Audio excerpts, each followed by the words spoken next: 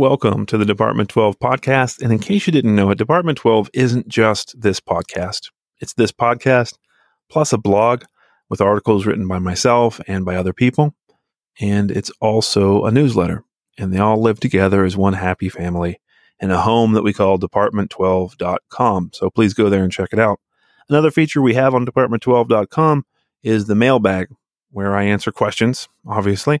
And one of the most viewed articles in the history of Department 12 is one of those questions. It's from a gentleman named Colin Wilbanks, and he asks me how to get access to empirical research when you're no longer in academia.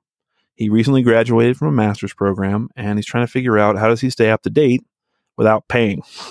This is the aspect of the scholar-practitioner gap that doesn't show up very much in journal articles themselves, which is that when you're a scholar or a scientist, you tend to be associated with a university, which gives you access to all these academic databases and more than you could possibly read.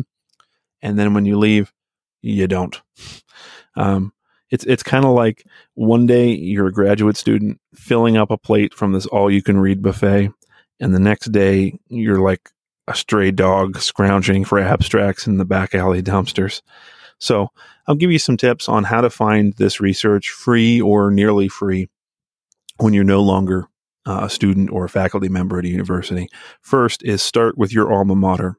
Some colleges and universities offer alumni courtesy access to a limited number of databases, usually not the whole enchilada, but some. If your school doesn't do this, ask them why not.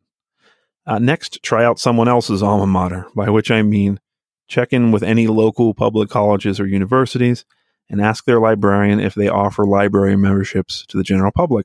Sometimes this is free. Sometimes it costs a little bit of money, usually not too much. Private colleges and universities tend not to offer this program because they don't want you hanging around their library, creeping out the paying customers. If these options come up empty, stop by your local public library, because sometimes just a regular lending library has an agreement with a statewide or a regional library system that can get you access to academic databases, either there at the library or from your home using your library card. Definitely worth checking out that option.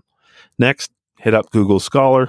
You should know where this is. If not, I have a link to it in the show notes.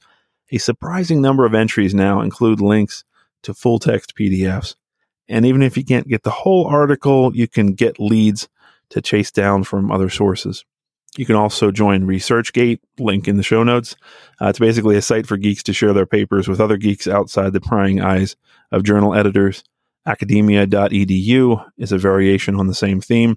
I haven't seen as much in Academia.edu as I see in ResearchGate, but it's worth checking out. SciArchive is another great resource. It's for preprints. If you don't know what that is, it just means it's a draft of a paper that you share for free with the world before it gets published in a journal. So it may or may not be exactly what's published in the journal. It's a preprint, so it may end up going into a peer review process and be revised somewhat significantly, or it may be pretty damn close to what the finished product is, taking a little bit of a risk there. But SciArchive is definitely worth checking out. You get not only the drafts, very often you get access to supplemental materials and even data sets. And finally, you should never, ever, ever go to Sci-Hub.